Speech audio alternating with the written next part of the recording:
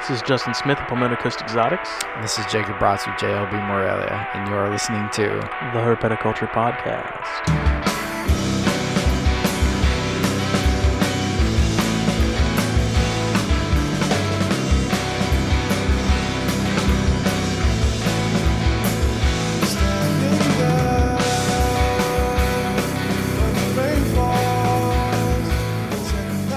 Well, what's going on, guys? This is Jacob Bratz with JLB Morelia, This is Justin Smith of Palmetto Coast Exotics. and today we are joined by Jake Meney of Australian Reptile Park. Hey guys. He is here for episode How are ya? 38. 38 of the Herpeticulture Podcast. We're doing good, man. How about you?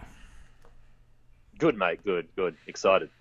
Yeah, this is definitely this is a new one for us.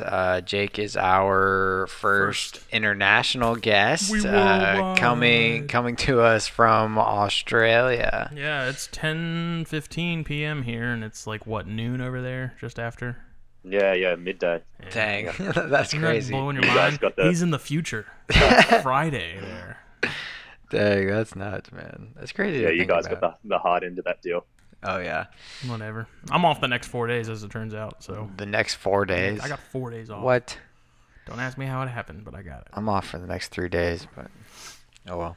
And then I'm going to Raleigh tomorrow because it's anniversary weekend, Anniversary. which is why I'm not going to Columbia. Yes, and I will be at Columbia Repticon at some point. I'm not sure. Probably. We'll see. Showing up at like 4 o'clock in the afternoon. What's up? Yeah. But anyways, so Nido. Yes, real quick. Question. We don't have a Nido question for the week. No but question this week. We're just going to keep it simple because Jake's actually like at work, so we're going to try and get him in and out, make it surgically precise. But Quick and painless. thank you again to our sponsor, as always, Fishhead Diagnostics. If you have any questions pertaining to nidovirus or any other infectious disease with exotic animals, please find their Facebook page and hit up Dr. Susan. They're the best guys. Don't hesitate. Send them a test. They've got websites. You can Can't buy a hurt. single test. You can buy like 3 kits. You can buy 10 kits. They got all kinds of options. so. They are a very useful and a very vital tool to the hobby. So utilize them. That's why they're there. Do it. Don't waste But I this think opportunity. she does more than just nido testing. Oh, yeah, I'm no, pretty sure she there's- does necropsies. They're, and they're other Pia, stuff. both Dr. Susan and Pia are both just full of knowledge on all kinds of stuff, you know. full of how to share so, knowledge and not nido. Yeah, exactly. So, All right. anyways, so check them out. So, how's your day going over there so far, man? Yeah, good mate. I literally just finished a show just before coming on here. So did a bit of a snake show with a few bits and pieces, and now I'm just hanging out. Actually, in the back of our Komodo building. So basically, what that should translate to is zero interruptions because no one else has got a key. I'm just out here all alone with the lizards. So That's so badass. I'm sorry. That's awesome. Just, the key holder of the dragons. No Yeah. big deal. He's like, if you hear I'm actually some laying. scratching at a door. Yeah, I'm actually laying on one right now. Yeah, We're we're just just walking. sitting in the pen. Yeah, we're just walking around. Yeah, we're cool. We're buddies. It's whatever, That's awesome. So what are the snake shows kind of like the typical, like, this is what we have here, this is what can kill you, this is what can't, what's the Yeah, more or less. We like to do we do milking, venom extraction here, so we like to do a demonstration of that in every single show, and then aside from that, it'll just be a mix of venomous and pythons as well. So yeah, I like to mix it up a bit and use a bit of variety. I try to change it up. So yeah, it's good. It's good fun. It's one of the best parts of the job for me, at least. Yeah, for That's sure, cool. for sure. And do you guys, is it winding down now that it's cooling off there, or do you guys see a pretty steady flow of traffic throughout the year? No, it's winding down for sure. Summer's our our boom period where we get the bulk of our visitation, and then once winter hits, we're looking at some pretty quiet days ahead. So it's a good time of year to sort of take a step back. The reptile side of things is a bit less hectic, and so is the punter side of things. For sure. So tell us a little bit about what you do over there. Tell us about yourself and How you got into? Let's start at how you got into. yeah got into herbs how in the first how place. all this came about, and the whole the deal. Yeah, for sure. So I guess for me it's not dissimilar to most of us. Started very young, probably 3 or 4 years old, and it all started with crocs for me. I was just a little croc dinosaur obsessed kid, and as I got older, it sort of progressed through the various taxa groups, and once I found snakes, that's when the obsession really kicked into gear. And I was a bit of a nerd to say the least. I had this little book that I used to carry around everywhere, called the Snake Dictionary, and it just basically had a bunch of Latin names in it and a few photos, and I just used to get my mum and brothers and that to test me constantly, and they That's awesome. They hated me for it, but no, it was good. And then as I progressed into high school, I started to begin keeping a little bit, and as I got a bit of independence, I guess I started a lot with stuff in the field, a lot of herpings. So I guess that's how it sort of progressed. And I love keeping stuff in captivity, and I think from an observational perspective, it's fantastic, and particularly in terms of the breeding side of things. You're not going to really get to witness things like that frequently in the wild. So I love that side of things, but for me, getting out there and finding a species in the field is where it's at. And you just can get a real feel for what the species is about, their habitat, what they're feeding on, what niche they're filling. It's a lot of fun as well. Above all else, it's just great fun being out there. Most definitely. Dang, man. I don't do enough herping. Jake's all about some road cruising. Man. I don't get out enough. I get out whenever I can. I love finding stuff. I've been, I wouldn't say I've been all over, but I've been to a lot of places, just looking for snakes. I've been to Florida a couple times. I've herped in Texas. Oh, good all stuff. over South Carolina. It's fun. I really enjoy getting out in the field. For me, it kind of when I do it now, it's more so bringing me back to my roots, because back before I even kept snakes, I was catching them outside.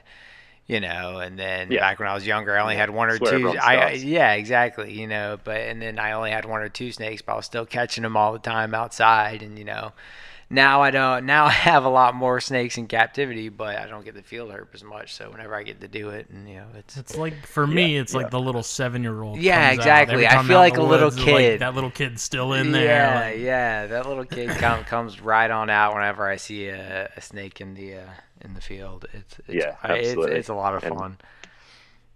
These days I'm fairly busy. I don't get to do as much of it as I'd like, but I still try and make time at least to get a couple of trips in per year. And I mean, I'm only young. I just turned 23, but to this date, I've seen a lot of the country, and Australia's a big place, so I've still got a lot to go as well. So it's exciting. Like, what dictates where you go? I mean, I'm sure there's local spots to you there because you're in Sydney, correct?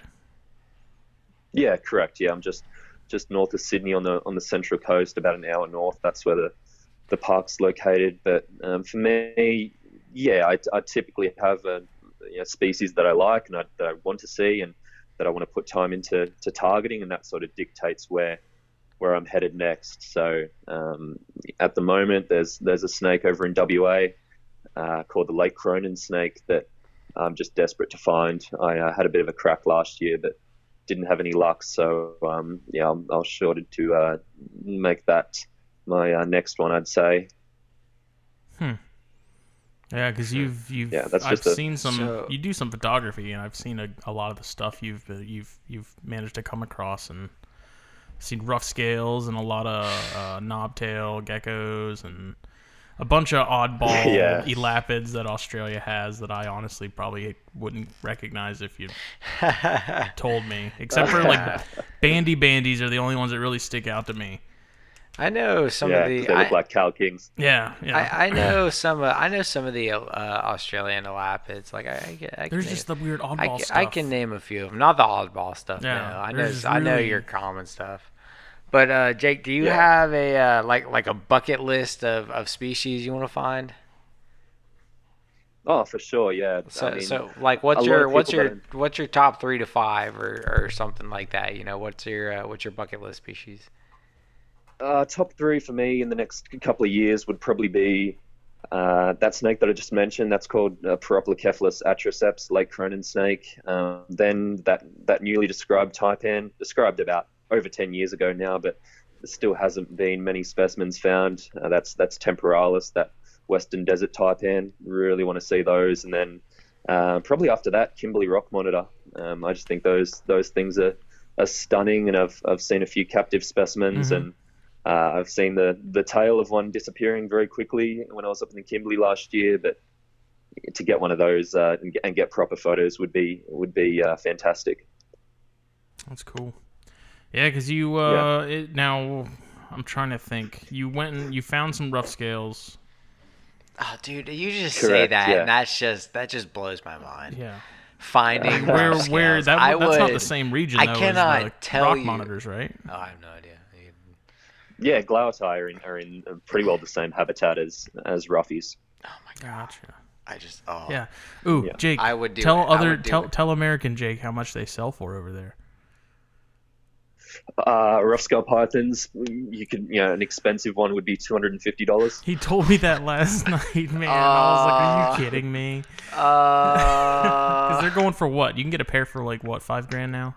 Dude, I don't think it's that high. I think they're pretty. Like, No, I think they're I think singles are going for like 12 to 17 ish.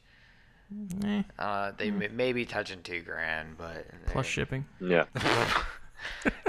Shut up. People do that here. I don't know about there, man, but people do that here. That's like a $2,000 chondro, Yep. and they're like $2,000 plus plus shipping. shipping. Like, Like that just- extra $60 is just a complete deal breaker. yeah. Like if they don't get that, then Like, sorry, come I'm not shipping on. this thing out. Whatever, It dude. seems just Yeah, we see that as well. oh, okay.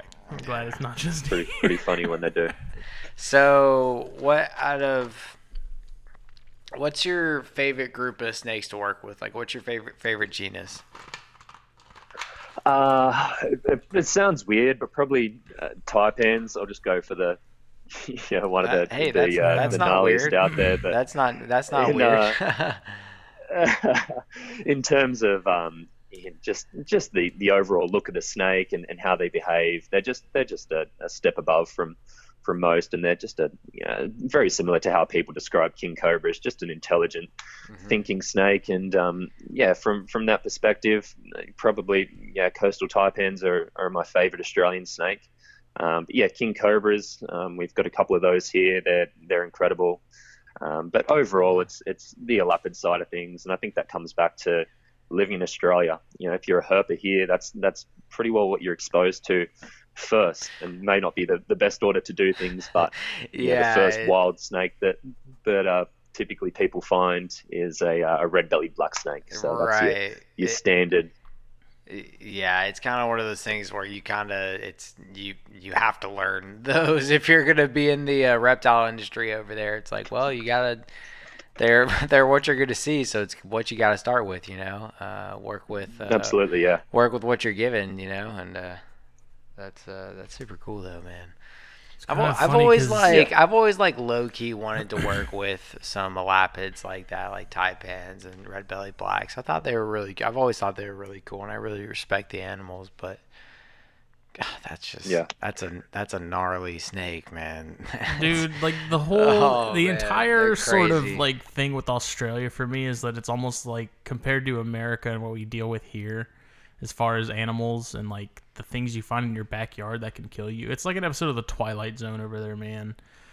Like here we have copperheads, which you get bit and it's like, yeah, you need to go to the hospital. You're probably not going to die. But then, and people freak out and they got to call someone to come and Yeah. remove it, and it's like a big deal. But y'all find like brown snakes, and you're just like grabbing by the tail and be like, yeah, just toss it over there. Toss it over there. Like no it's big just deal. it's just a brown. Don't worry about it. Yeah. It's just a red belly. Whatever. It's like it's just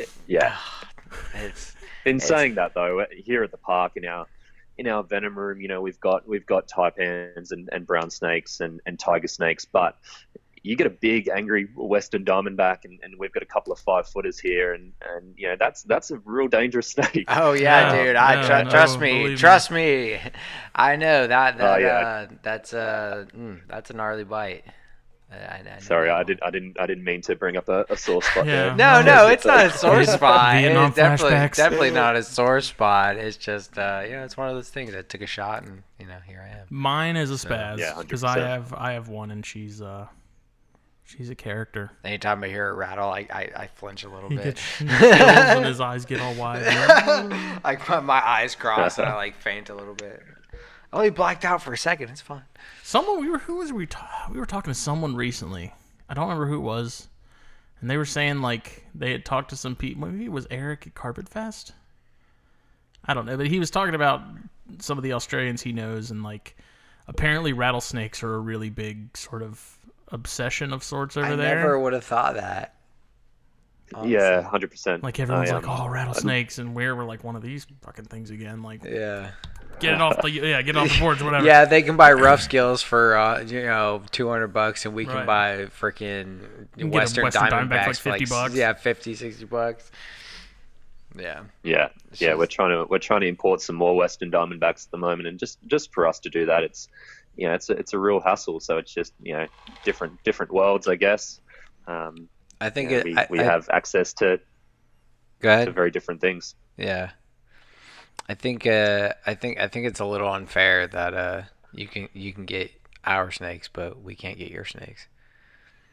I kind of gotta say, I think that's a little hypocritical if you ask me. Do you have anything else North American pit viper wise though, other than the westerns?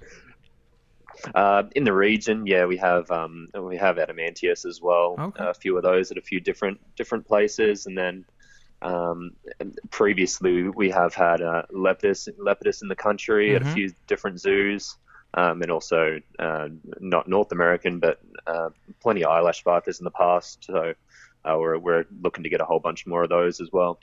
Gotcha. This is like a completely different ball game compared, handling those compared to the elapids though.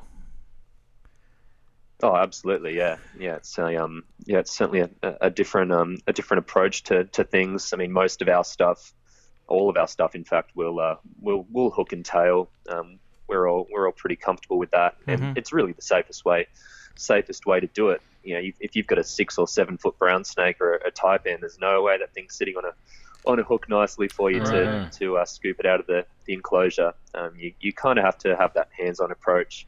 Whereas, once you start getting into those pit vipers, then you back right off again. Yeah, the pit vipers are fast. They're when they want to be. It's like my Aatrox. You've seen her. When she wants to move, she's gonna move. She's like, what? Any bitis, any puffs or gabbies, like you've never vipers, seen, man. Even copperheads, man. They're those fast are just they're spazzy, but they're fast, man. They'll move. That's the thing with gaboons that kind of cracks me up is like people think, oh, it's so fat and slow. I'm like, have you ever actually seen a gaboon move when it wants to move? Yeah. Like not like strike move, but like literally just wants to get from A to B. Yeah. Those things can we have the freaking same book. thing. We have the exact same thing with death adders. Obviously, they're an elapid, right. but morphologically, they're a viper. They've got similar body shape, viper-like attributes. The same way. Yeah, exactly. But when you're herping, some of the snakes that'll get off the road, the quickest for you is a hot death adder that just wants to get away. Those things can really move when they want to. Yeah. Those are. Cody Bartolini had a few, man. Those I gotta things were say, smoking. those are some of my favorite Australian venomous snakes, man. The Death Adders. They're I great. think they are just so cool, and the name alone is just awesome. Like if you get the name Death Adder, like you win. Yeah, that's just it. You know, that's an awesome name. So they're insane, man. And their strike is, they're so fast. They're so cool. I love Death Adders. They remind me, your Death Adders are basically our pygmy rattlesnakes. Oh yeah, in a way, bigger scale. On a bigger scale, on a much more deadly scale, yes. But that's kind of like your version. They're a little bigger than our pygmies, but you know. Yeah, a really large adder might hit 90 centimeters. That would be a real large one. Mm-hmm. We need feet. We're American. Inches. That's America, damn it. Yeah, sorry. No, but yeah, you certainly won't be hearing me talk in Fahrenheit or inches or anything. I apologize. I'm trying to think because Cody has a handful. What was the? Do you remember what species he had? I want to say it was smooth. He had a couple. I think he had two. He had a dark one and a light one, I think. If that helps anything. That doesn't at all. Okay, he had a whole rack full of them. Remember, he had next to the chondras, he had the rack full of the babies. Dude, I was all over the place that night. All right, so I don't know. I can't. They were very pretty. There. I don't remember what they were. I can't help you there. I'm sure he's gonna listen to this and like send me a message and be like, "Dude, have me on the show and talk about Death Adders." He'll do it too. 6 hours. If they were really colorful, like yellow and reds and oranges on them, it's probably a Dejara Death Adder. Yeah, that's exactly what they were. Yep. Perfect. Yeah, that's rugosus. So they're probably one of the more common species that are kept here as well, just because they're stunning. Do you guys see? Is there a lot of Really, bites really from nice Death snakes. Adders though, across the country there? No, not at all. They make up a fairly small. So I always hear about percentage of browns and stuff like that because I know like browns and I guess red-bellied blacks, but I never really hear about. Adders. Yeah. No. Yeah, adders make up a small part of it. Mostly people stepping on them, but even that is a rare occurrence. Brown snakes cause the most bites because they're big and they're active hunters and they're moving around and they're the ones that people encounter on their property and they're usually trying to kill the snake, which is a bad result for both ends. Usually the person takes a bite in the process, but that eastern brown snake is what contributes to the bulk of our snake bites and snake bite deaths. Jeez. So in saying that, snake bite death in Australia is minimal. We see 1 to 2 deaths per year. Yeah, I was gonna say the anti-venom what's the word? Production there is high. I've heard you guys are really good about your snake bites. Yeah, but that's what I'm saying. But you look at places like some parts of Africa, like they have some of the most third world versus first world. I suppose that's true. Yeah, there's a very large civilization you look at those. there. Yeah, that's very true. You don't have people in Australia who are witch doctors trying. Yeah, no, all right. Trying to rub aloe vera. I get it. All right, I didn't think about that. Yeah, just put a stone on my cobra bite, and all will be good. And we'll be fine. Hold this bag of magic crystals and wait 48 hours. Yeah, that's the beauty of Australia. We do have, the top venomous snakes, but at the same time, we've got access to really high quality anti-venom and good medical facilities. So if people get to the hospital and they get anti-venom, you're fine. You're pretty set. Yeah. That's if you can get bit by an inland taipan and survive, yeah, I think you guys have a pretty good system out there. Those bites are really rare. It's mostly captive. Inland bites mostly come from captive keeping, correct? Yeah, absolutely. I was gonna say because inland taipans have this. You go, sorry. Okay, go ahead. You're good. I was going to say, inland taipans have this, I guess, stigma surrounding them. World's most venomous snake, and believe it or not, it's one of the first ones. Once they can get the license, it's one of the first species that people go for. And for the most part, they're a fairly forgiving snake. They're for the most part fairly placid. But you get an inland taipan on a bad day, those things will give you a real run for your money. And I don't want to jinx anyone, but I think there will be an inland taipan death in Australia in the next few years, just going off how many people are keeping them that probably shouldn't. Yeah, it's weird. That sounds familiar. Yeah, I think that's the case here, but fortunately for the people, well, I guess the people here, they're keeping stuff like that too, venomous like that, so it's not any better, at least people who are getting bit by inland taipans out there, they can get access to that, but people are getting bit by gaboon vipers and the doctor whatnot will know out what here. to do. He can handle it. Oh, okay? yeah. For sure. Yeah, exactly. We're not really dealing with exotic venomous bites, at least. So, what do at your at the reptile park? What do you guys have a bite protocol of some sort for the rattlesnakes? Yeah, 100%. We have protocols and flow charts written up on the treatment of viperid bites, which obviously our doctors have zero experience with. So we have a very close relationship with our local hospital, where if we turn up with an atrox bite or with a king cobra bite, they have a bit of research to back them up. They're not going in blind. They've had a bit of exposure to it just through us talking to them about it and going through what to expect, I guess. Right. So at least they have some type of something Direction, going into this. It's not completely blind. Yeah, for sure. And that's what and that's what Cody was saying about keeping anything exotic in the States. Get comfortable with your local hospital, your physician. Yeah, get good with people over there, and so they know what could happen and what to expect, and because this isn't when you're dealing with venomous snakes, it's nothing to play around with. Definitely not. But for sure. How did you come about getting the job there at the park? I started the park pretty well straight out of school, and I was a volunteer for a short period. But I was lucky, I'd had a lot of exposure to a wide range of reptiles throughout my teenage years, through herping and through keeping. So yeah, I was put on full time, and 4 years down the track, I'm a supervisor in the reptile department. So I guess oversee the volunteers that we have currently and that side of things, but also the collection and the husbandry side of things as well. I think I need to get out there and visit. Every time we talk to somebody who's either been to Australia or lives there, we're like, man, we need to go. Dude, I want to go. So I'm gonna start saving for it, man. I'm gonna make it happen. I'm going one way or another.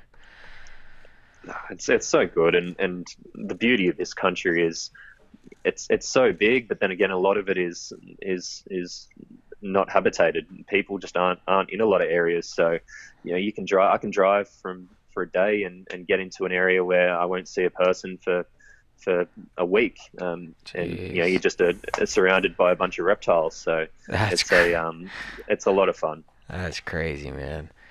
We need to get out there. I do, at least. Makes me think of that movie Wolf Creek. I don't know. I think Jake knows what I'm talking about. Obviously, he's laughing.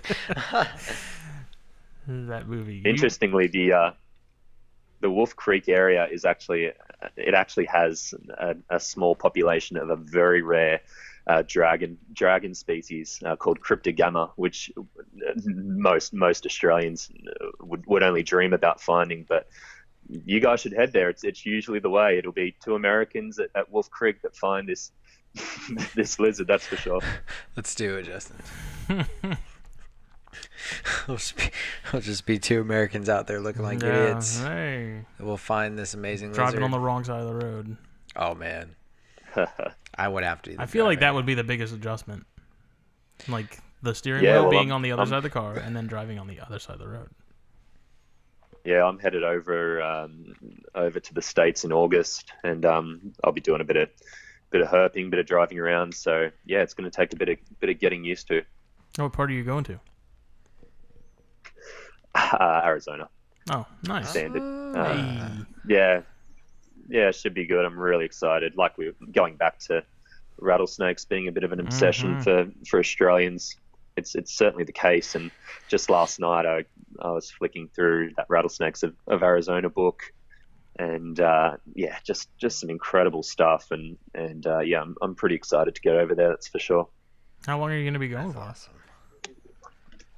I'll be over in the country for a total of a month. I will be with my girlfriend, so Disney World and New York and that are on the cards as well. But I'm I'm gonna get some herping, and that's for sure. That's cool, man. I've been to Jersey once. Yeah, it'd be a lot of fun. Never going back. Traffic was horrible. Not used to that kind of stuff. Yeah, I bet it's going to be the same. I'll be there right in the monsoon, so every man and his dog will be there. So you guys do you have any like breeding projects there at the park in particular that you're working on this year? Or? Yeah, we've got a few conservation programs set up. Our big one is not actually with reptiles. It's with Tasmanian devil. I don't know if you guys know much about the situation with those, but back in the mid-90s, a contagious cancer showed up within the wild population, and their population essentially crashed. And we now have the largest collection of disease-free devils on the mainland, and they're all doing really well. They're breeding year after year. A lot of joeys are being produced, and hopefully we can do reintroductions on a big scale. We've done a few, but that's the idea, to down the track release a bunch of devils disease-free back into the wild. But aside from that, on the reptile side of things, we're doing a bit, particularly this year, with an endangered turtle that lives in the Meney River, which is about 4 hours north of us. Mm-hmm. And the turtle, Meney River turtle, Wallambinia purvisei, is just facing a bunch of threats in the wild. Fox predation on nests, just water pollutants and things like that. So we're essentially going to be doing wild collection to establish a founder group here at the park, and then we'll begin breeding for reintroduction with those. So yeah, that's an exciting thing that we've got coming up, and this coming spring will probably be when we do a lot of our wild collection for that. Man, that's so awesome. That is so cool. I had no idea about the Tasmanian devils with the cancer.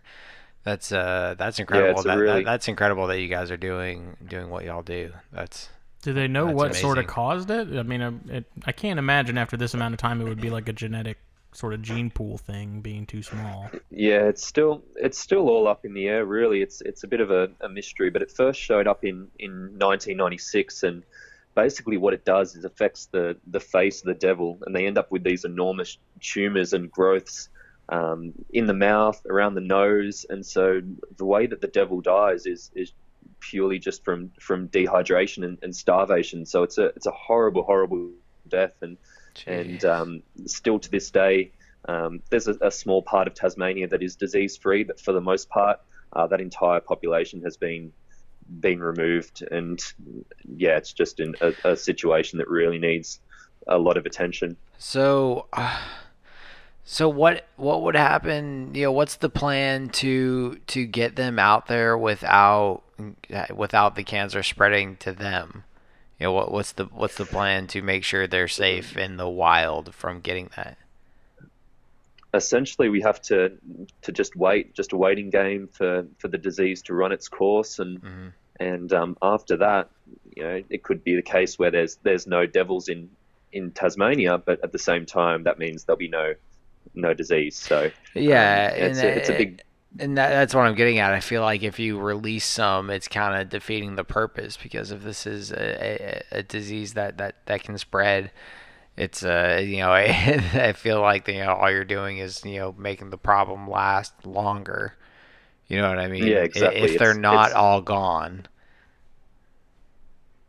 Yeah, 100%. It's something that requires a lot of research and a lot lot of time. The few introductions that have taken place have been on disease-free offshore islands, which have gone well. Because that way, 100% we know that there's nothing going on, and we can put devils out there and just see how these captive bred devils go in the wild, fending for themselves. So and that went really well, that trial, and they were hunting and doing everything that they needed to. So yeah, eventually, hopefully that can take place on a much larger scale. That is fantastic, man. I love it's hearing really cool. I love hearing about conservation efforts like that. It's that's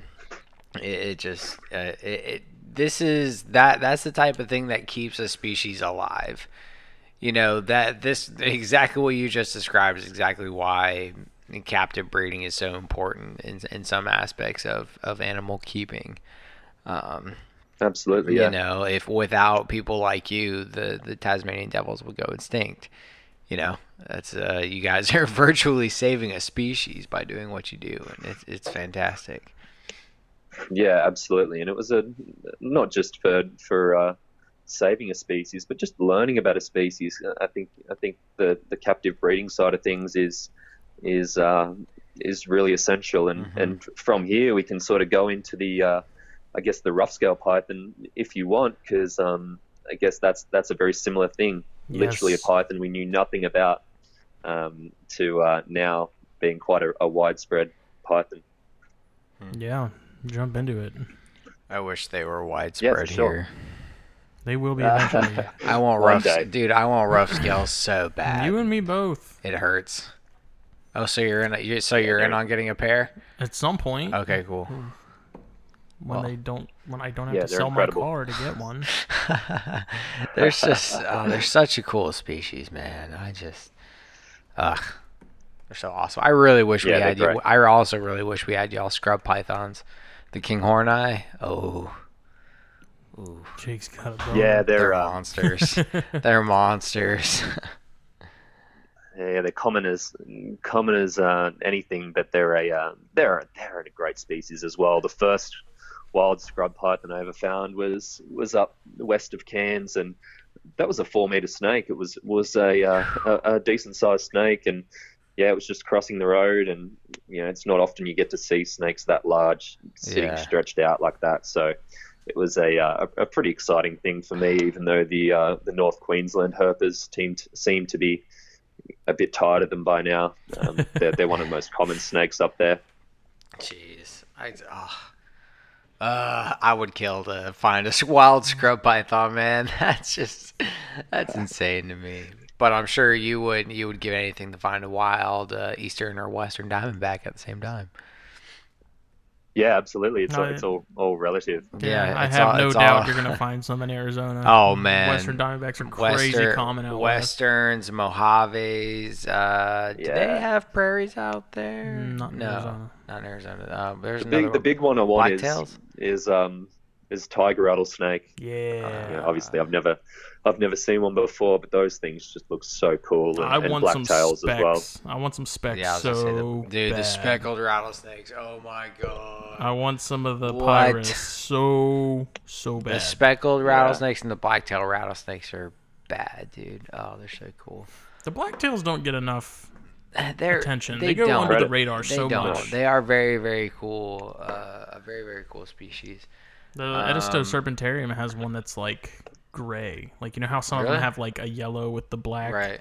This one's like gray with the black. It's pretty sweet. We need to go up there sometime. Yeah, we do. Are you going to try and find some Gila monsters while you're out there? Oh, absolutely. Yeah, they're a species that we keep here, and oh no, I just love those little guys. They're an awesome lizard. Oh man, I gotta say, I respect the hell out of Gila monsters. I would not want those jaws latched onto me, man. Those things are freaking tanks. The skulls are pretty gnarly. Yeah, I can't. Oh, dude, the jaw power behind those things is just insane. They're so gorgeous, though. I've heard the venom sucks. Oh, the bites suck. Yeah, I've heard it's really bad. It's not gonna kill you, but it's gonna make you wish you were dead. They're just they're so gorgeous, though, man. They're so beautiful. Take it easy. Oh, dude, I just. The Oh. banded ones are. I love these animals. I love. Just showing his passion. So I'm passionate, yeah. Yeah, give us like as far as rough scales go. Like, what was your trips finding those? Like, you've been on multiple ones looking for those, or just the one time? Just the one time. Unfortunately, I wish I'd started going up to that area a lot earlier. It's an incredible part of the country, but just the one trip, and we actually managed to find one on our first night, but that trip required a lot of time and a lot of planning to get up just to where they are. But when we found that snake, it was insane. I need to go back because there's an episode of O'Shea's Big Adventure. I don't know if either of y'all remember that. O'Shea's Big Adventure. Mark O'Shea used to have a TV show on Animal Planet, and one episode was him finding rough scales. And he went out there into like the middle of nowhere where they are, and I think managed to find one or two of them. Maybe it's probably on YouTube. Honestly, I need to find it. But I remember watching that as a kid and being like, "What the hell's a rough scale python?" And then like years later, I saw some people had started keeping some, and I'm like, "Oh man, no way!" And now every time I hear about rough scales, I think about that episode of O'Shea climbing up cliffs and stuff, trying to dig these bastards out. I think rough scales just stick out so much as a species in Morelia. Terry Phillip calls them rock chondros. I would say it was like they're very similar. Yeah, I would say it was like a carpet and a chondro had a baby, but they were cooler than carpondros. They're pretty amazing. The whole story with those, I guess, sort of starts with the first specimen that was found, which was back in the early 70s, and as with everything back in those days, it was just preserved straight away and sent to the museum, and that's where it sat for a fair while. They weren't described till 1981. Wow. And then for another few years after that was just the only specimen that was known. And there was a second specimen found in 1987, and that area where that second specimen was found is the area that Mark O'Shea trip was based around, that Prince Frederick Harbour region, which is on the far west coast of the Kimberley. But I guess in terms of live specimens, that second specimen was preserved as well. But the first proper live specimen photos, etc., was in 1993, and that was John Weigel, who is obviously the owner of the park here, and he's been involved with rough scale pythons right from the very beginning.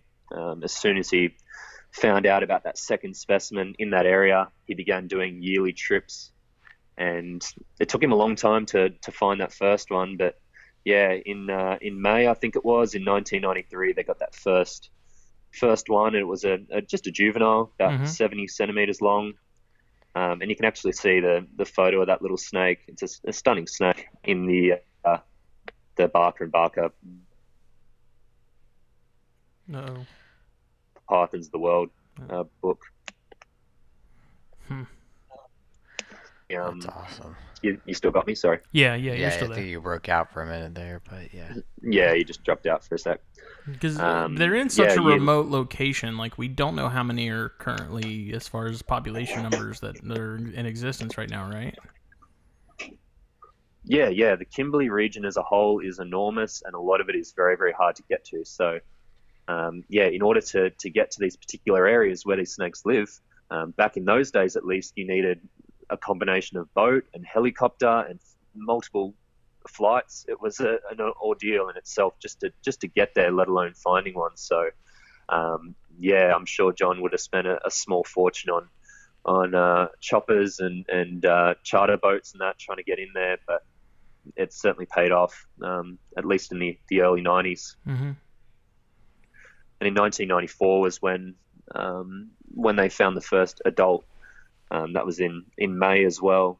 And that trip, they actually had a film crew with them.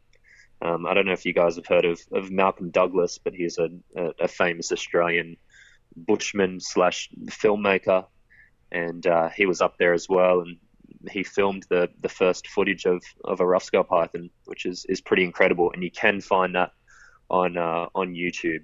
If you just type in Malcolm Douglas Kimberley Adventure, that video will come up, and it'll show John and the capture of that snake. That's definitely Justin's writing it down. A good one to check out. Yeah, I'm gonna check that out. That's awesome. That's so cool. And I mean, obviously, if there's a a good bit of people keeping them there, then y'all must have cracked the code on breeding them, then, huh? Yeah, well, the whole story with that, it wasn't until the late 90s, 1998, that collection was permitted, and John was allowed to collect five founder specimens, and he did that in 1999 and 2000. They managed to find five, 3 boys, 2 girls, and those founder stock are basically where it all sort of started in terms of captivity. But the interesting thing with one of those rough scale pythons, and this was actually during the filming of the Mark O'Shea documentary, they actually removed, well, they didn't remove it physically from inside the snake, but it was being constricted by an olive python at the time when they found it. Wow. Wow. So here's this 2 meter olive. Yeah. Yeah, 2 meter olive trying to constrict the snake you've been looking for days on end. But they got it out, and it actually came good, and they managed to bring those five specimens into captivity. Do olive pythons eat other snakes? Yeah. I didn't know. I did not know that. I knew the Apodora in Indonesia ate snakes, but I didn't know olives. Mm-hmm. I didn't know olives were snake eaters too. I think olive pythons are just one of those things that if something goes near its head and they can fit it down their mouth, they'll grab it. If they can swallow it, they'll eat it. Yeah, I don't think it's a typical thing, but that's how they found one of those male roughies. Basically what they did was brought those 5 snakes back to Sydney. They didn't come to the park straight away. They spent a bit of time at John Weigel's house, at his private residence, and it's a very good thing that they did that. Primarily did that for isolation, quarantine reasons, but in 2000 there was a really bad fire here at the park, which wiped out almost the entire reptile collection. So I have no doubt that those 5 snakes that took all that time and effort to come across would have perished in that fire. So that was a really fortunate thing that they were about 20 minutes away from the park at the time. Wow. Yeah, because there's a handful of guys here in the States that keep them, and they've been trying to breed them, but it sounds like they haven't been able to figure out what exactly it is they need to do to get them to lock up. There's a couple people successfully breeding. Nick Mutton has produced some. Has he? Mm-hmm. I don't know. Well, at the very least, I've heard the babies are a nightmare to get going. Because they're becoming less and less rare now, so obviously there's some captive breeding happening because we're not getting imports in. Obviously there are people out there doing stuff with them. It's just they're not a common snake at all. But they're definitely there's some work being done with them in the U.S. They're not super rare. Like I think Moluccans are more rare than rough scales. So, in retrospect, they're hard to get. They're not. They've come a long way. They're hard to get, but it's not impossible. In by any means. A considerably short period of time, they've come a long way. Yeah. Because I remember as a kid, there was like rough scales and Boellens, and nobody had either of those. Yeah, they were just a figment of your imagination. They were something you saw pictures of. Yeah, it actually existed. Something you dreamed about. That's how carpets were for me for a long time when I was younger. Looking into snakes, carpets were my dream species to keep. I wanted carpets so bad, and then once I finally got old enough to kind of do my own thing, I was like, you know what? I'm getting carpets, and here we are with a lot of carpet pythons. Do you guys keep? I guess the Go ahead. Sorry, you go. Go I was ahead. just going to say that really the first challenge with those original founder specimens at least was getting them to feed. I know John had a lot of issues getting them to take frozen thawed rodents, and Mm-hmm. he tried almost everything: birds, native, native local species that we have here on the East Coast, and it wasn't until he tried Spinifex hopping mouse that he got a strong food response from those snakes, and slowly he just began scenting frozen thawed rats and eventually transferred them over. But yeah, some of those snakes went a few months without a feed after arriving in captivity. And I know juvies as well are something that a lot of people have difficulty getting going. I think in Australia, at least, we don't really have too many issues with that. If you just scent with quail, just for the first couple of feeds, they're Mm-hmm. typically pretty easy to get over. I've got a couple of young ones at the moment. They just hatched out this December just gone, and yeah, they're growing like crazy. They're smashing food now. A little bit fussy for the first couple of weeks, but they're going good. Man, that's awesome. Did you breed them and produce them? No, those ones are actually produced by a close friend of mine, Okay. and going back to the price side of things, he did actually just gave me those snakes for free. So Oh my um, god. You son of a Oh bitch. my god. I'm leaving. I'm going home. I'll Bye. yeah, Oh I'm not man. complaining. They Yeah, are no, an insanely cool little snake, and really just interesting to observe. I've got them at home, so I guess that sort of gives me the opportunity to watch them at night. And yeah, almost every single night, 8:30 on the dot, they'll be out in ambush. I've got perching in there for them, so they use readily, both the adults and the juveniles. And yeah, they're pretty cool. They're great little snakes. that's awesome, Because man. that's the only thing you're keeping. You don't have really a collection outside of those, just because of work and all. No, not really. I've kept a fair bit in the past, but these days with work and doing snakes literally all day long, I don't really want to be Yeah, that's where you going get your home at this fix. stage. And yeah, exactly.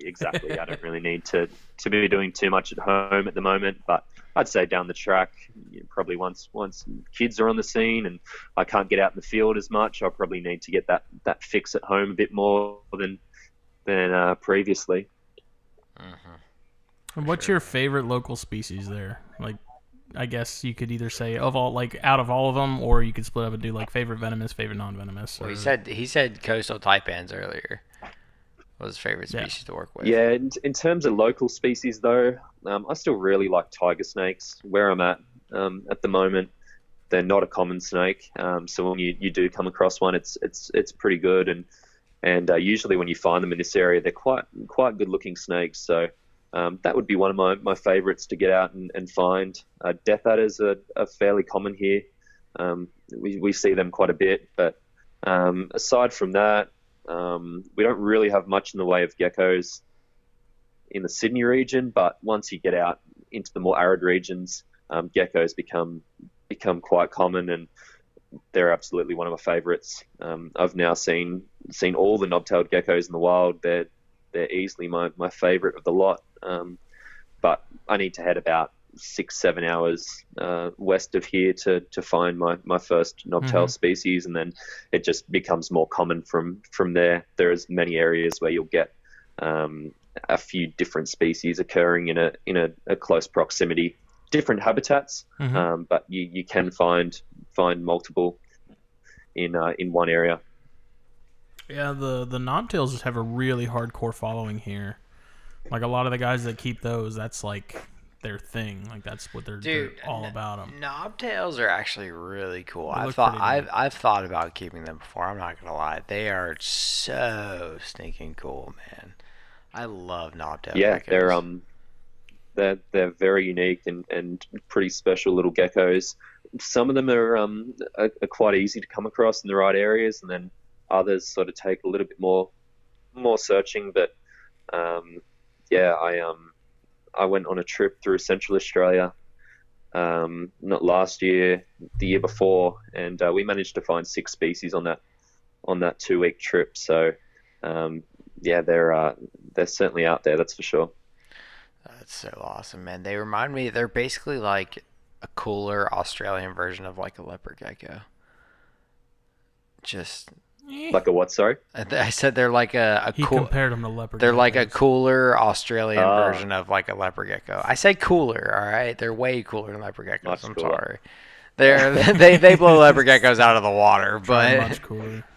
but just nice. I mean, a more terrestrial lizard. They kind of have like a similar head shape and etc. Whatever. Do you guys keep all the like, as far as carpets go? Do you guys keep all the subspecies of those, or you just keep the Australian stuff? Do you have any pop ones or?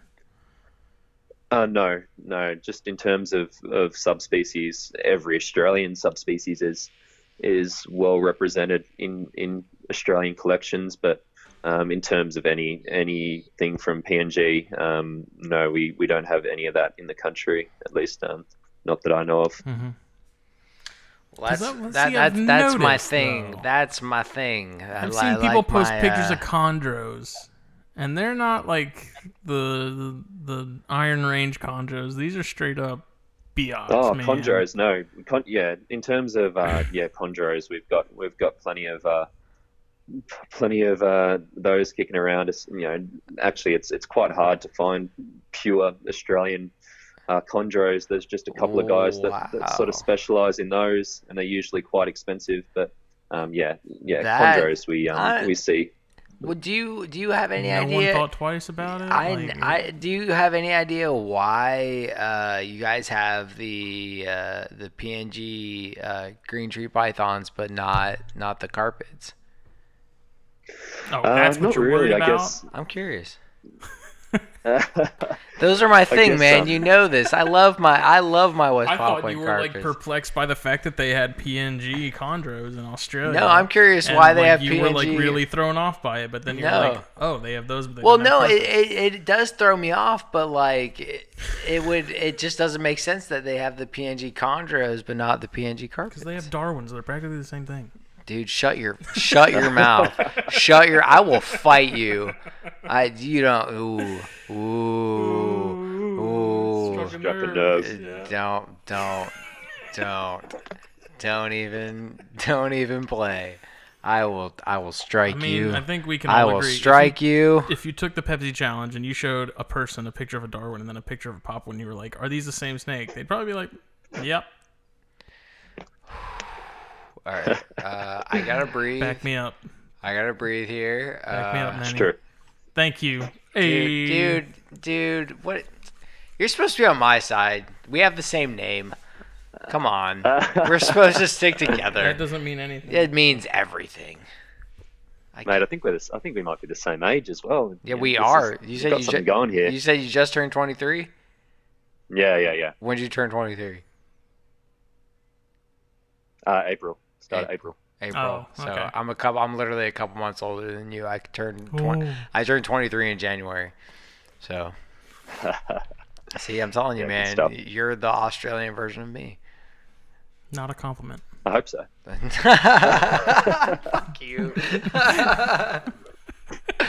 Damn. Uh, That was a hit. All right, I see how it is. That's cool. So yeah, all right. Getting back on track All right, to back on track. carpets. Carpets. So you guys Yes. have the inlands, which is also a species here that hasn't quite taken off. There's a There- good bit of there's a dude, handful of people there's- having them, but there's not a ton of people breeding them. Yeah, but they're also not that like rare. They're You- not that expensive. They're not cheap. Like, yeah, they're not cheap, but they're also not. They're not $1,000 animal. You know, I can they're get a pair for 900. yeah. I really like those. I know you're not super stoked about those, but I mean, those they're cool. those are right up there with rough scales for me. Like those are almost dude, almost not even. topped them. For me, it's not even on the same. not I've heard even on the nothing but same cool scale. things about inlands. I have nothing against inlands. You know, to me, yeah, they're nice. They're certainly a nice python, and I've seen photos of some real stunners. The one that I came across I haven't seen one since 2015, but that thing was a real beast. It was so heavy and so long. It was probably maybe as thick around as your thigh, oh, not quite your thigh, but it was a fat snake.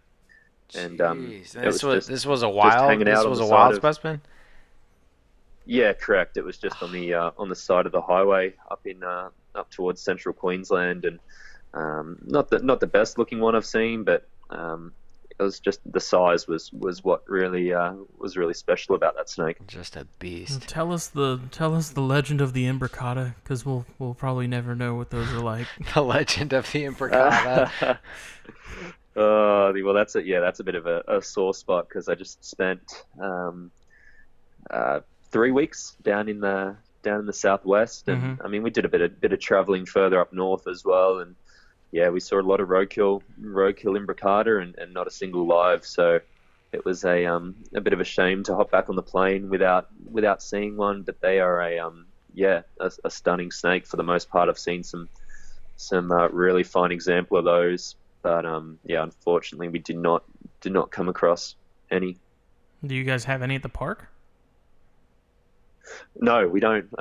We don't really do too much with carpets here. We have a few diamonds, and previously we've kept bredli, and of course we have rough scale pythons. We have a big display for those in our reptile house. But aside from that, we mostly keep smaller Antaresia that we use for our public presentations and experiences and things like that.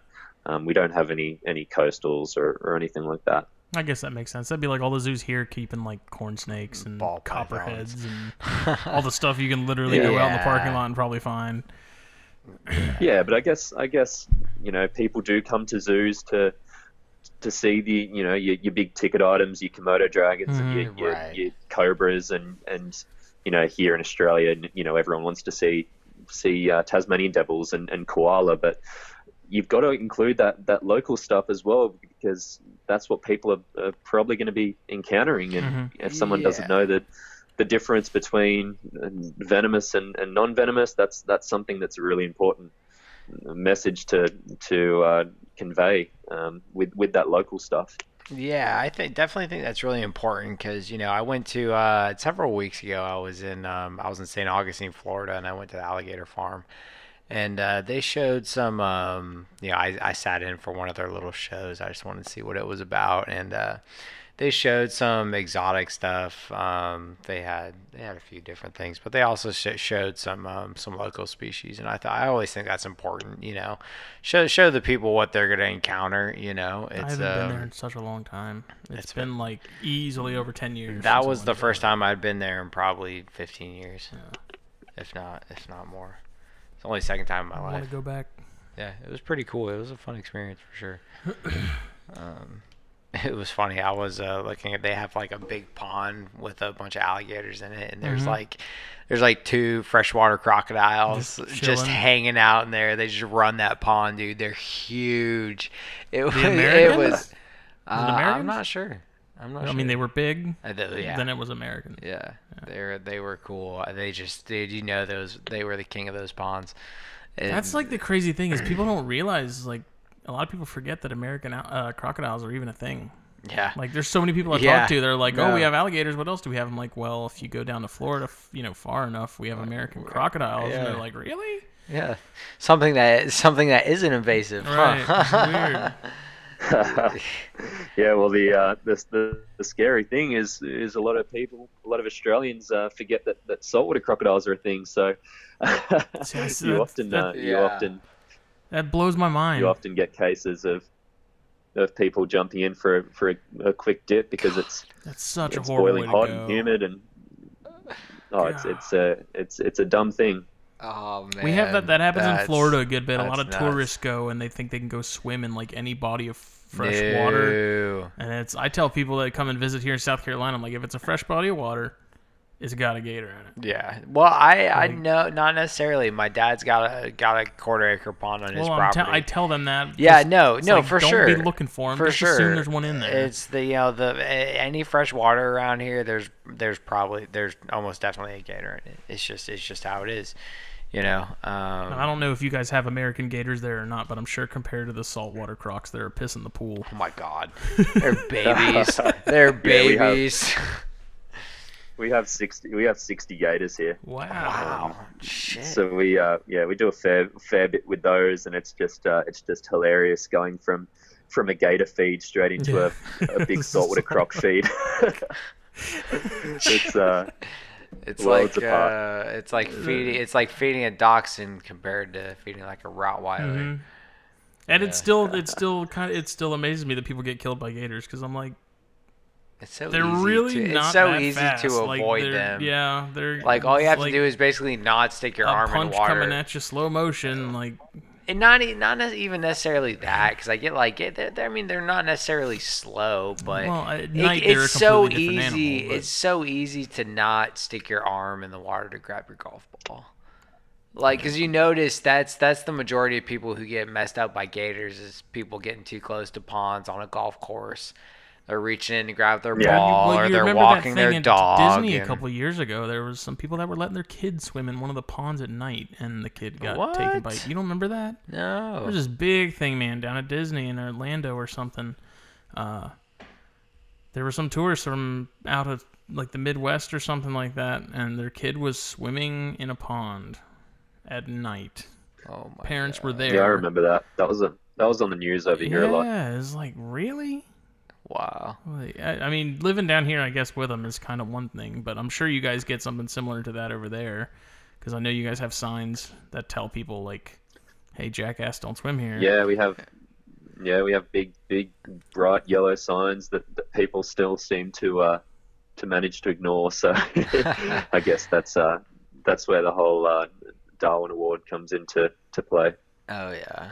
Natural selection. Yeah, it's just one of those things, man. Even in the saltwater around here, you'll get gators. Anything, common, it's not. They'll travel through it. Mm-hmm. I know people that have seen gators near the Broad River, and I know even if it's remotely brackish, they'll definitely be all up in there. We used to go boating up in Charleston a lot, and there's almost just brackish water, and there were gators everywhere. Oh, We'd be skiing, and gators would be like right there. Yeah. And as soon as you go by, they disappear. But brackish water, they don't care. Salt water, they're not fond of. They'll pass through it, but I knew crazy. some people that some guys I knew that fished a lot. They saw a gator almost every time they went out. They had a certain spot, and there was one that just hung out in the marsh, completely salt water.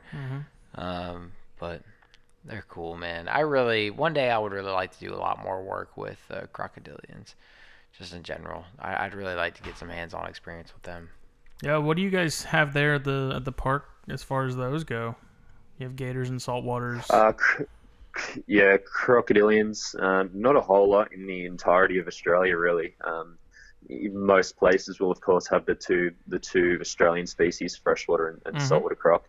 But then most places will also have gators. The reptile park imported a bunch of gators back in the 60s, and a lot of those gators are still here. They live in a big fenced off lagoon, and we basically just we feed them, but aside from that, they do their own thing. They go through their seasons, and they nest, and we will incubate eggs if somewhere wants gators. But yeah, we've got a whole bunch of those. But aside from that, there's Melbourne Zoo down in Victoria, which has Philippine crocs, which is incredible. Obviously, a critically endangered species, but that's it. That's all that's in Australia. Just the 4 species. I'd love to get and work with the Temistima at some stage. The false gharial. That'd be incredible. I love the look of those, as well as some of your Paleosuchus and a few of the other caimans. My favorites have always been Cubans. Yeah. Just because I've heard Cubans are wacky, man. Cuban crocs are crazy. Cubans man. do some crazy They shit. gallop when they run, dude. They don't run like an alligator. They freaking gallop. It's insane. They're cool. Yeah. I'll never awesome. keep one, but they're cool. No, I want a dwarf. I wanted some species of dwarf caiman when I have the space. One of the two with the paleo. Yeah. One of the smallest species I can find. I think they're so cool, and I'd love to have one. Just set up a nice big pond, either probably indoors, but have an outdoor one as well. But a lot of people don't keep those, right? No, definitely not. A lot of people think it's just a small croc you can keep in a freaking. Did I send you the video gallon. that he had of what he does with the funnel web spiders? I don't think so. I don't think I did. No. I'll have to send that to you. But you guys do venom extraction of funnel web spiders, which is a pretty interesting process because you guys have to do a ton of those to make that happen, right?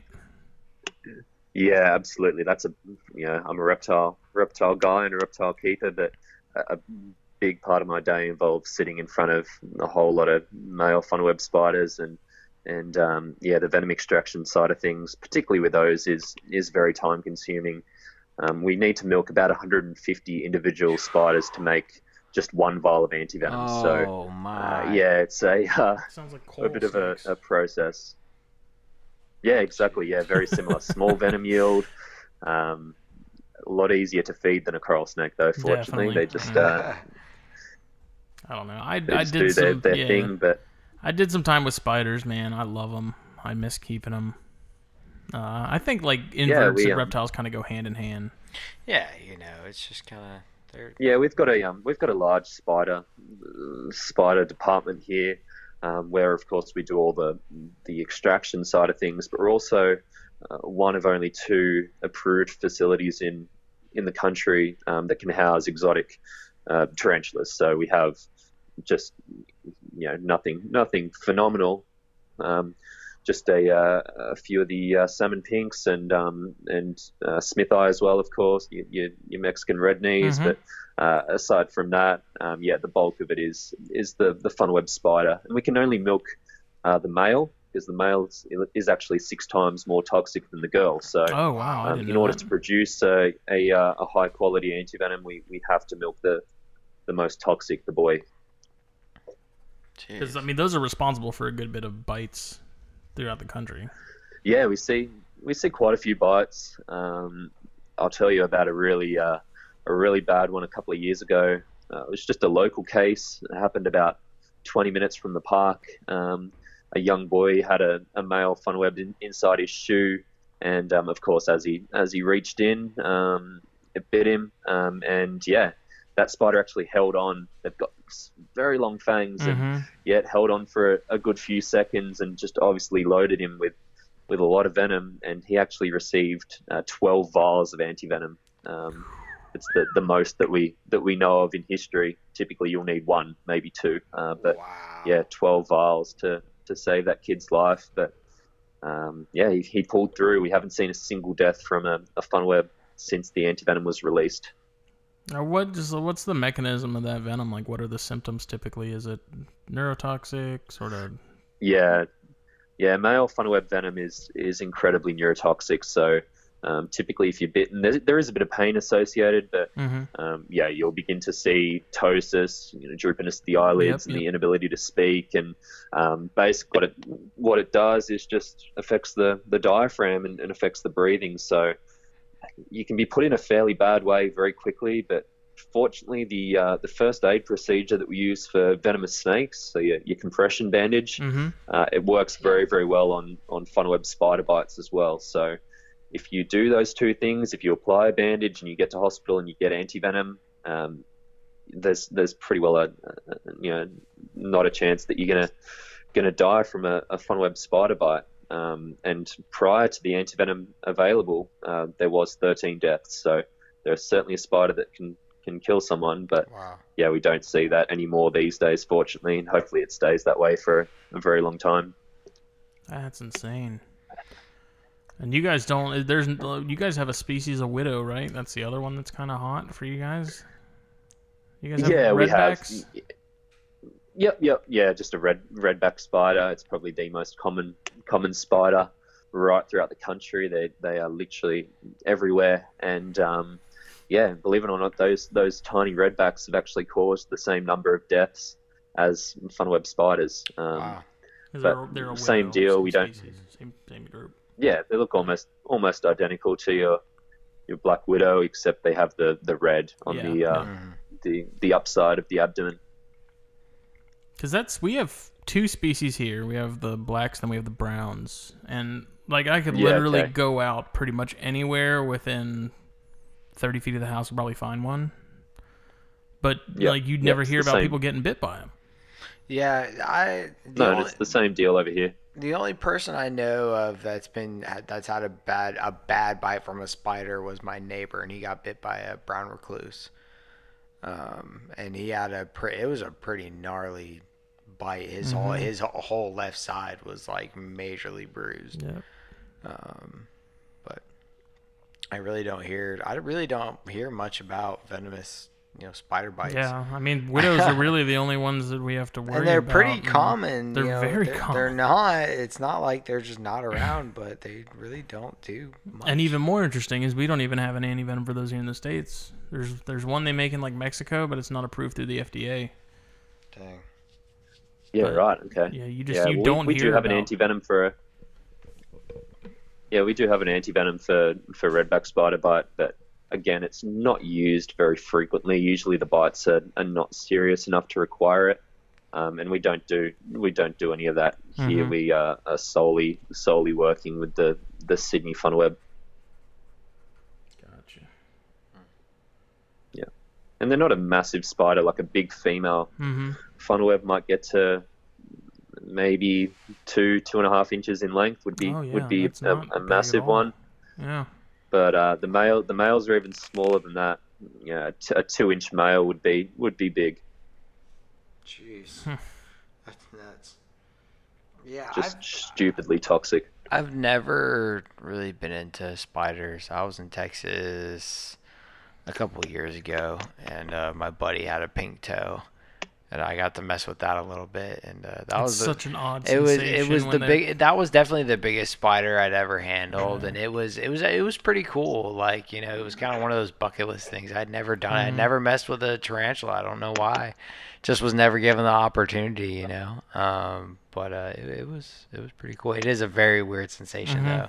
It's weird. It's really really weird. You ever been haired by one? Haired? Yeah. Oh, it sucks. It is not So they fun. just shoot hairs in your Yeah, skin. they flick. It's like fiberglass. You ever get fiberglass on you? Oh yeah. Same Oh, yeah. thing. It sucks so bad. I did it. That's bad. I had a salmon pink bird eater once, and I saw it do it. Like I was feeding it, and I was like, "Oh, cool, no big deal." And I had my hand in the whatever it was I was keeping it in at the time, and not knowing that I had gotten those hairs on my hand, I went and scratched my nose. And I got Oh, those no. all in the lining right Ah, damn. here, right in the lining of my nostrils, like on the outside. And you want to talk about hell, What? man? For the next like 24 hours, my nose was like almost bloody from me scratching it so much. It That sucked. sucks. Yeah, that's Yeah, I've been done badly a few times, and yeah, I did not sleep well the night of. Yeah, you're just insanely itchy, and it's just nonstop. You can't stop scratching that. Yep. Because I think scratching it just breaks those fibers more and makes them just spread out. Yeah, agreed. Doesn't get them out. It actually just makes more of them. Yeah.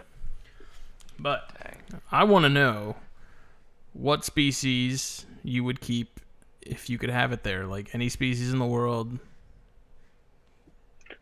It's a tough one. There's a lot out there. For me, I'd really love king cobras, and in terms of an exotic species that I would love to work with at home and put a lot of time into breeding and managing a bit of a collection, that would be my pick. But in terms of some of your non-venomous, I'd really love to keep some Sanzinia at some point. I mean, I've never really handled them or anything. There's only one in the whole country. But yeah, aside from that, there's probably a few lizards. I mean, Komodos I work with already, but if I had the space and the money, if that wasn't an option, I think I'd love to have a little property with a bunch of Komodos. They're in terms of a reptile, they're a pretty special one. I love our two Komodos. Like they're my your dog or your child or something. You just love them so much. I've worked with these two for quite a few years now, and they're just super quiet, super affectionate. The girl at the moment sort of going through a phase where all she wants to do is just climb all over you and be sitting on you. And I mean, I'm certainly not complaining about Komodo cuddles, but when you're trying to work in the exhibit and change the water or something, it gets a bit old after a while. You just awesome, wanted to go and walk over the other direction.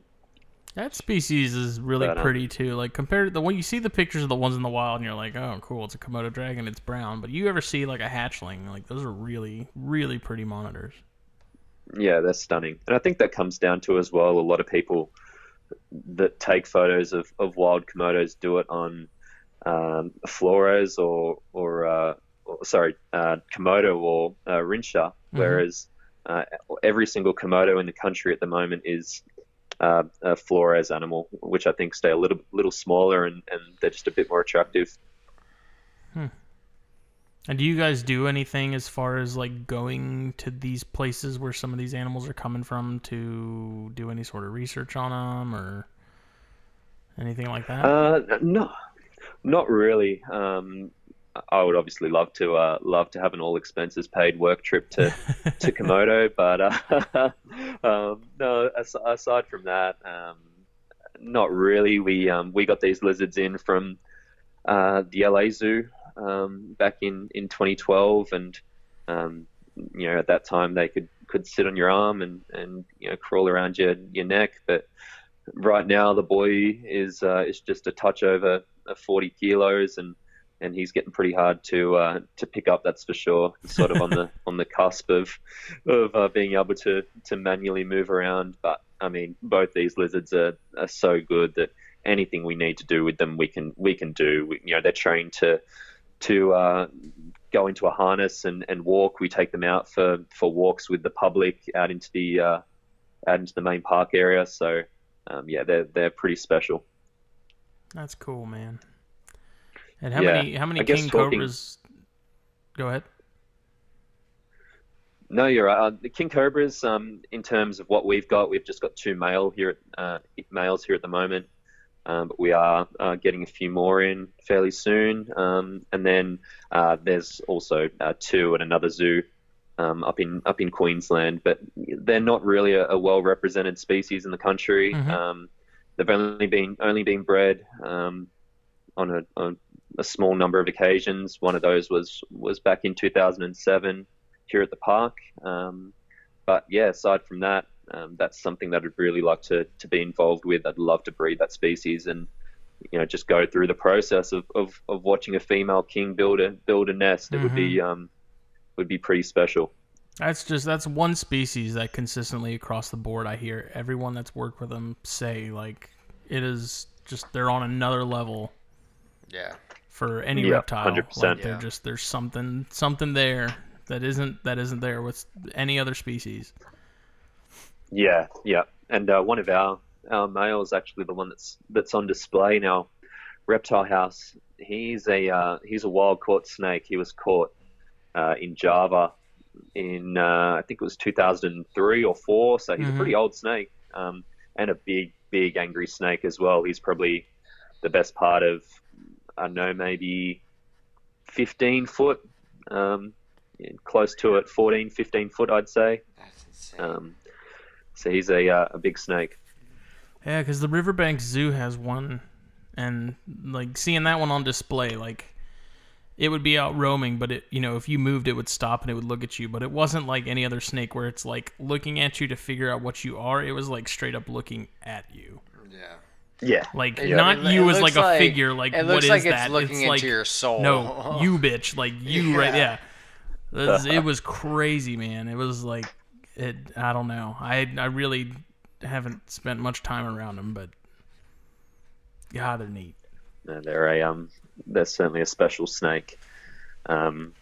Yeah, I'm not sure what the go will be with these ones that are coming into the country fairly soon for us, whether they're feeding or not. But I mean, if we want to talk about fussy feeding snakes, we could talk about kings, or we could also talk about Oampellies if you'd like. Yeah, what's your experience with those? Yeah, I definitely want to hear about those. Yeah, 100%. So we keep just a small group, just a trio here. We got those back in 2016 as hatchlings, but as far as Oampellies go, there's virtually none in the private sector, and outside of the Northern Territory, we are the only zoo facility that keeps them. So yeah, they're a pretty special snake to us, and one that we've put a fair bit of time into, mostly on the feeding side of things. They've never really been a snake that feeds well. One of them is one of the girls is getting there now. She's starting to really put some food away and get some good size to her. She's probably an 11-12 foot snake now, but yeah, those other two are still quite fussy, and I think that just comes down to them wanting what they prefer in the wild, which, I mean, I think they're a large mammal feeder, but as well, I think they really like birds, and certainly that's my experience from a captive point of view. I've seen some photos of some big wild specimens with obvious big mammal bulges in them, but yeah, from a captive point of view, birds is what they want, and yeah, we've done some crazy stuff with tying quails to rats and chicken heads to rats, and yeah, a bit of surgical work, but yeah, they're almost at the stage now where they're feeding fairly consistently, just with scenting, and yeah, that big girl that I spoke about, she's taking rats fairly well now, unscented. So that's obviously the end goal, but I mean, I still love to feed out birds to species that'll take them. Going back to king cobras, owls love quail. I'll feed them a quail alongside rodents, because both of ours feed readily on rodents, fortunately. But Oampelli is just one of those snakes. It's like nothing I've ever experienced, unless they grab it right on the head, and the stars have to align for them to swallow a rat, basically. And what's the care on those, like you guys? I'm not familiar with really where they come from. I've seen a handful of pictures, but I really don't know a ton about them. Cool. Yeah, so as a species, they're pretty well endemic they are endemic to the Northern Territory. But in terms of their habitat and where they occupy, it's an area known as the Arnhem Escarpment. So it's basically a big escarpment region. There's lots of high rock outcrops, and it's a beautiful part of the country, and an area I've visited a few times now. But yeah, it's hot, it's humid, and we keep them much the same way. We give them a fairly decent hot spot, and particularly when they're in slough, when they're coming up for a shed, or they've obviously got a big meal in them, then they'll spend a lot of time hugging that heat. And we're talking about, I mean, I'll try and convert it. It's probably like a 92, 94 degree hot spot, which I think works out to about 33, 34 degrees for us. But for the most part, they're no different to keep than any other Australian python. They love to be nice and tight and tucked away. That's for sure. We've actually got little shelves built into the walls of the enclosure, and basically it's just like a slot. So we have a shelf and then another shelf on top with maybe a 2-inch gap. They love those. And, they do. It's just like a rock crevice. So I bet they get the Brettles themselves. Would love those. Yeah, I'd say a lot of Australian pythons would at least the northern species would like them. We have a similar thing in our rough scale python display, and yeah, they're constantly jammed up in there. But yeah, in terms of the Oampellies, that's where they spend the bulk of their time. We've also offered them perching when they were a bit younger, a little bit smaller, which they would use frequently. They don't really sit like a chondro or a rough scale python or anything. They basically just sort of loosely drape across it, and occasionally you'll see them adopt an ambush position off the perch or out of those shelves that I was talking about. But yeah, for the most part, they're no different. They're just a really interesting one to observe. And yeah, as I said, we've got a boy and 2 girls here. And are you planning to try and make more of those in the future? Absolutely, yeah. That's been sort of the plan ever since we got them as hatchlings, just to grow them up. I'm not really a massive fan of pumping a whole lot of food into a snake just to get it to breeding size, and just because they're of size doesn't mean they're of age either. So Right. I think they'll be very similar to a scrub or an olive, in that they need a bit of age, a bit of maturity as well. But I mean, our girl that's over 3 meters, she's I have no doubt she's of size. Whether she's of age is another thing. But this year we'll probably go through the process of cooling, which we have done in the past as well, the previous years, just to get them into that cycle. But I'd say we might throw the boy in this year and see what happens, because she's certainly a chunky snake now. Yeah, because I mean, have those even been produced in captivity? They have, yeah. So there's been a few reproductive events that have taken place with those. Most of them have taken place under the care of a man named Gavin Bedford, who lives in the Northern Territory. He was the one that actually collected the original founder specimens, or at least obtained those. And he's produced those quite a number of times with those wild caught specimens. One of his girls is 5 meters long, and I'd say those snakes are quite a bit older. They're probably 10 plus years of age. So wow. Because they're strange, because they're long massive. but they're thin. That is a massive snake, man. Like, they're not super thick around, right? They're no, they're built very much like if ever you've seen our Australian tree snakes, they basically are the same thing on a much larger scale. Big long heads, very long slender body, and I'd say they do spend, even as large adults, a lot of time in trees. The one that we found just a couple of months back was about probably 12 meters up a tree. So yeah, they can certainly climb, and they're just one of those snakes that if you handle them, they're just constantly grasping onto something, and they're pretty hard to get off something when you need to. nice. That's awesome, man. Those are like the white whale for here too. Oh, like, yeah. You hear so many Morelia guys would be like, man, that's to the top. Like, if I could ever own any Morelia, it'd be those or Boellens, and Even though Boellens aren't Morelia anymore. But... whatever they are to me, they always will be. Well, neither are Oenpellies these days. Somalia. Are they Somalia now they're too? Somalia as well. Mm. Yep. So are our the scrubbies. Yep, I knew the scrubs were Somalia. That's a. Do you guys have scrubs at the park? Previously we have had, but not currently. No.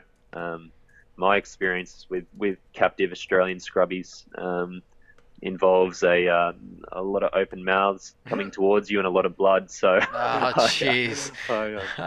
I haven't really had too much to deal with them, or to do with them rather. But when I was a lot younger, I was at an expo over here, and this guy had a really big scrub, probably 4.5 meters, in a fairly small tank, just on his table as a bit of a display.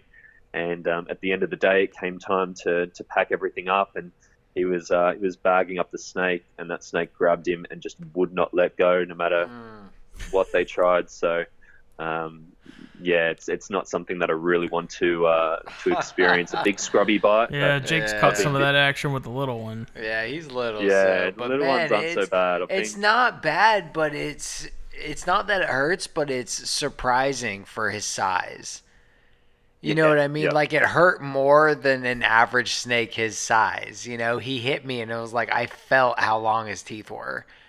At Oh, the yeah. size he That's in the is, and it bone. was like, wow, that was kind of weird. I can't imagine you being 8 foot and doing that. That's let alone King Horneye, man. Mhm. Those are just absolute monsters, man. See, They're that's another group huge. that we've talked about this before. Like, that's another group that just seems to be much more The King like on another Horneye- level in terms of like what's going on and what's happening and knowing what's. The King Horneye in the U.S. is virtually non-existent. I don't think anybody has.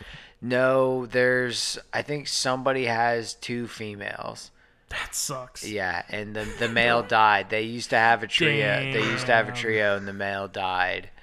Yeah, right. So, and I'm pretty sure those are the only 2 in the States that I know of course. But yeah, I could be completely wrong. $20 says they're gonna outcross it. Lawrence Ketchington, he used to have a King Horneye. Did Yeah, I believe he lost his as well. But due to cancer, that was it. Yeah, No. it was one of the cancer thing. I don't know, somebody. Yeah, but they're very, very, very scarce in the U.S. They're not being reproduced in Yeah. any shape or form here. In Australia, a few people will keep them, but for the most part, I think they just get too big and too much to handle for most people. So they're not a common snake that you see kept over here. A few guys can breed them, no worries at all. But then they're certainly not a popular, readily available not snake. something you take to a kid's birthday party. Some of the stuff around, Harlan. You didn't even think of that when you said that?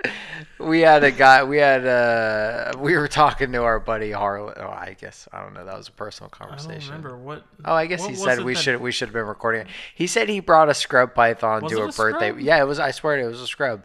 He said he brought a big scrub to a birthday party, and things went south, and the thing such a Harlan and the thing to thing do, ended too. up like wrapping around his neck, and Oh, like yeah. he almost blacked out. Because no one knew what was happening. No one knew what was no going one was on, aware that this like- thing was like got him in a Yeah, freaking sleeper hold. he said he was about to black out, and somebody did I remember something. that now. Yeah,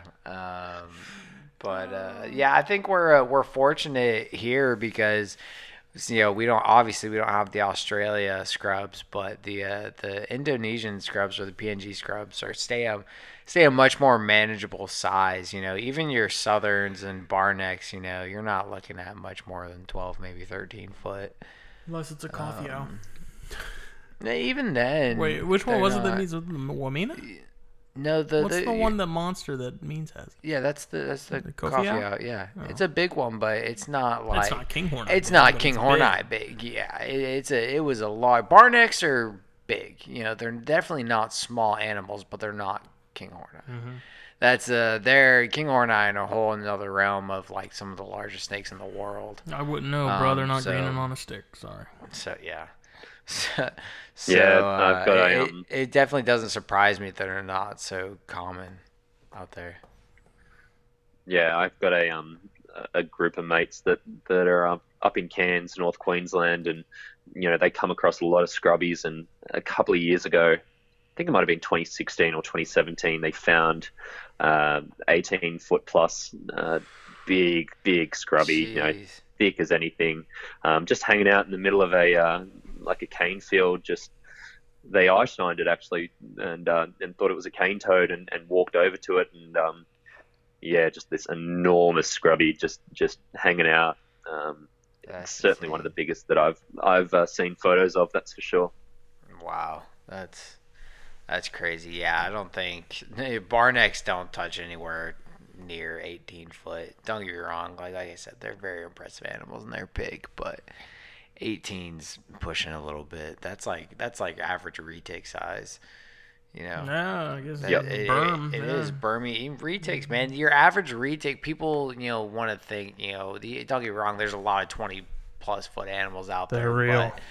But the average retake isn't 25 False. foot. It's just, but, So, but yeah, I would on in a fight, scrub King Horneye versus a retic. I'd take the King Horneye all day. Cage fight, King Horneye wins.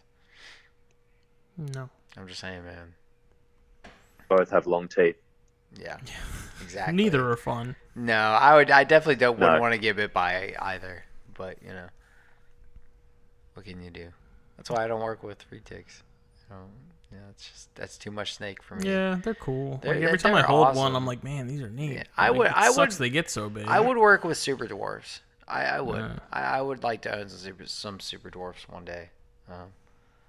But I'd like a Ferrari too at some point. Yeah. That'll probably never happen. yeah, we all want things, don't we? Yeah. What else you got, man? You got anything?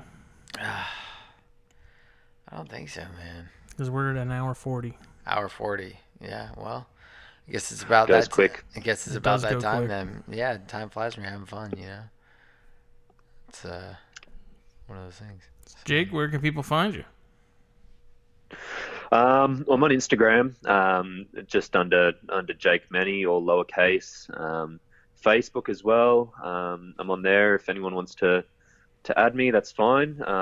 But also Flickr. I don't know if Flickr is really a big thing in the States. Yeah, Have you guys heard of that? there's a good people that use it. Yeah, cool. Yeah, that's like your staple, I Mhm. guess, place where Australian herpers will upload photos to, just because it doesn't destroy quality like the other Yeah, ones do. yeah. So yeah, I have a Flickr account just under my name again. But yeah, aside from that, if anyone is in the country and visits the park, I'm here most days. So yeah, I'll make sure to catch up and have a chat and yeah, it's it's a big world out there, and there's a lot of us in the same boat that share a similar passion. And I've always been of the opinion that where you can help out, you should do it. We've got some good young guys coming through the park now, just 16, 17 years old, and I remember back when I was their age and some of the stupid shit I used to do. So A couple of Yeah. hip young gunslingers. Yeah. Mm. That's Yeah. awesome though, man. I'm gonna make it out there one day, and I'm gonna Yeah, hit you. I'm we'll gonna do hit it. you up, and I'm gonna hang out with you for a couple weeks. yeah, come out and we'll go for a herp and find some Catch a cool kangaroo. stuff. Can we fight Oh, kangaroos? Dude. Is that illegal? Dude, I saw the dude fight the kangaroo. He There's a saved video the of dog. this dude straight up boxing a He kangaroo was. in the face. I could not Yes. believe that thing, man. I feel like that's a common thing though. There, like that's just a regular Wednesday afternoon in Australia. Punching a kangaroo. This kangaroo has my dog. I gotta go fight I it. gotta go punch it in the face. He clocked that thing Dude, too, dude. It's that, just- and that thing was huge, man. He looked at me, he's like, he's all puffed up and big, and that Oh. guy's looked out, wow. the kangaroo was like, what the hell? That was crazy, man. Did you hear? Yeah, that's Speaking one of of the other news stories that you might have heard, did you hear about the dude in Florida a couple weeks ago got killed by a cassowary? I did hear that, yeah, and How it crazy doesn't is surprise me. that? Those are I heard bits and I never heard the story, but I heard mumblings about some dude getting messed up by cassowary. Because He I got was killed by a cassowary. somebody getting killed by it. Because I was actually about to post I took a selfie with a cassowary at the alligator farm, and I was about to post it, but I was like, wait, I heard some mumblings about somebody getting messed up by one of these. Maybe now is not a good time to post my selfie Yeah, like with the cassowary. for some reason people think that it was like a pet or something, but he worked at like some sort of facility that had it and was like, I don't know if they were breeding them or what. Dude, those things are Yeah, Those those things things are are gnarly. crazy, man. I think those my money. I mean, I don't know anything scientific behind this, but I think those are one of the closest things to dinosaurs Definitely. we have in the world. yeah. We have two here, and we sort of work those like you would a big cat. We're just completely hands off with them, and more than aware of what they're capable of. Just a few weeks ago, actually, when it was a bit warmer, I just had a small, probably 3-foot red-bellied black snake, a wild snake, that was sort of stuck in the fence of their exhibit, and I was there removing the snake, and this cassowary, this male, was just standing over me the entire time, not doing anything. Still, It's just still being there, annoying. man. Like that's just. The presence was enough. That's just. Oh man, those things are. they're like an freaking ostrich on crazy. bath salts. Dude, what? They're everything an ostrich wishes it was. Are you kidding me? That's I don't know. That's just a crappy way to go. dude. Those That's things not- are freaking gnarly. I That's don't know. cassowary. Something interesting. I figured you would have heard it over there, since it's that's such a strange Yep. animal here in the States to get taken out by. Yeah, they're quite common in collections. Most zoos will have a cassowary or two.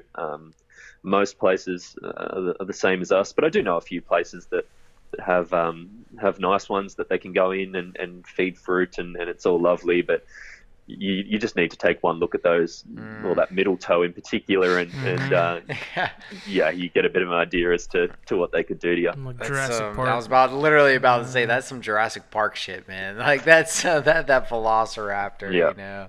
I always just hear the clicking on the hard Yeah, floor yeah. from the nail. Oh, that's nuts, man. All right, man. But well, let's wrap this up. since you're coming to the States, Yep. I have to give you 4 things I wrote down that you need to do when you're in America. Yep. Because when I in love it. Rome, do as the Romans do. So number 1 on that list is go and spend some time at a Walmart. Oh yeah. Just to see all the Excited. strange, You'll weird see people so you'll many, see. so many people, so many characters. Yeah, it's just an absolute...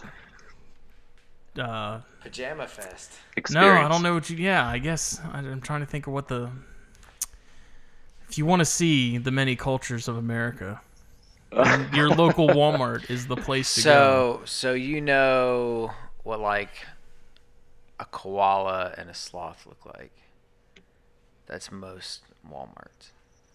Like the people there. Yeah. Just My number animals. 2 is go to an Outback Steakhouse Oh my god. Oh yeah. because I We hear have those here, but I don't think they're that good. really. Yeah, we have Outback Steakhouse, but I think they're Well, you a have cheap to rip-off of yours. try the American ones and see if they compare, because I'm sure they probably don't. Yeah, well, I would think the Australian Outback they would do it Steakhouse right. would be so much better. It's just Because I feel like Australians come to America and they go and do an Outback Steakhouse and they're like, "What the hell is this?" yeah. I have no idea. Number 3 is drink a Four Loko. Oh my god. Don't drink a Four Loco. Oh my gosh. You will I don't even know what that is, but It's I'll horrible. investigate. Yeah, if you want to have It's a Red Bull it's with basically alcohol, Yeah, it's so basically where a you're Red drunk Bull. but you can't sleep, those are what you drink. Yeah. They will mess you up, dude. Oh, man. They're like what, 9% Ooh. alcohol? Dude, they're like 12? 13% alcohol. Oh, they are. Yeah, Those things are rough. Yeah, man. You drink 1.5 of them things, you'll be feeling it. You drink 2 And or I 3. don't know if you guys are big on dipping there, but I buy a can of Skull as my number 4. Buy a can of I don't know, Skull. what's more American than Skull, dude? Grizzly? Maybe that. I don't know. I guess number 5 we can have. Or Red Man Chew. Red Man Chew would be the most Yeah. American thing. Yeah, not dip. Red Man Chew. Buy a pack of Pall Malls. No, dude, Marlboro. Marlboro all the way. Anyways, I didn't have a number 5. You'd have a number 5? Do you have a number 5? I don't have a number 5. Watch Joe Dirt. Okay, no. Number 5, come to South Carolina so we can hang out. No. There you That's go. not a. Most that's importantly. Most important. That should be not number an American 1. experience. See? Go to a Golden Corral. Oh my That's God. number 5 right there. Go to a golden. Go to a Golden Corral. So you can I'm experience. gonna have to You can experience food poisoning in America. You can do it right. I'm gonna send you like a photo collage of me doing all every these single one of things. these. Oh my gosh, that would be amazing. Then later on, you're gonna be like, "Have you ever sat on the toilet for 20 minutes before?" I just had Golden Corral.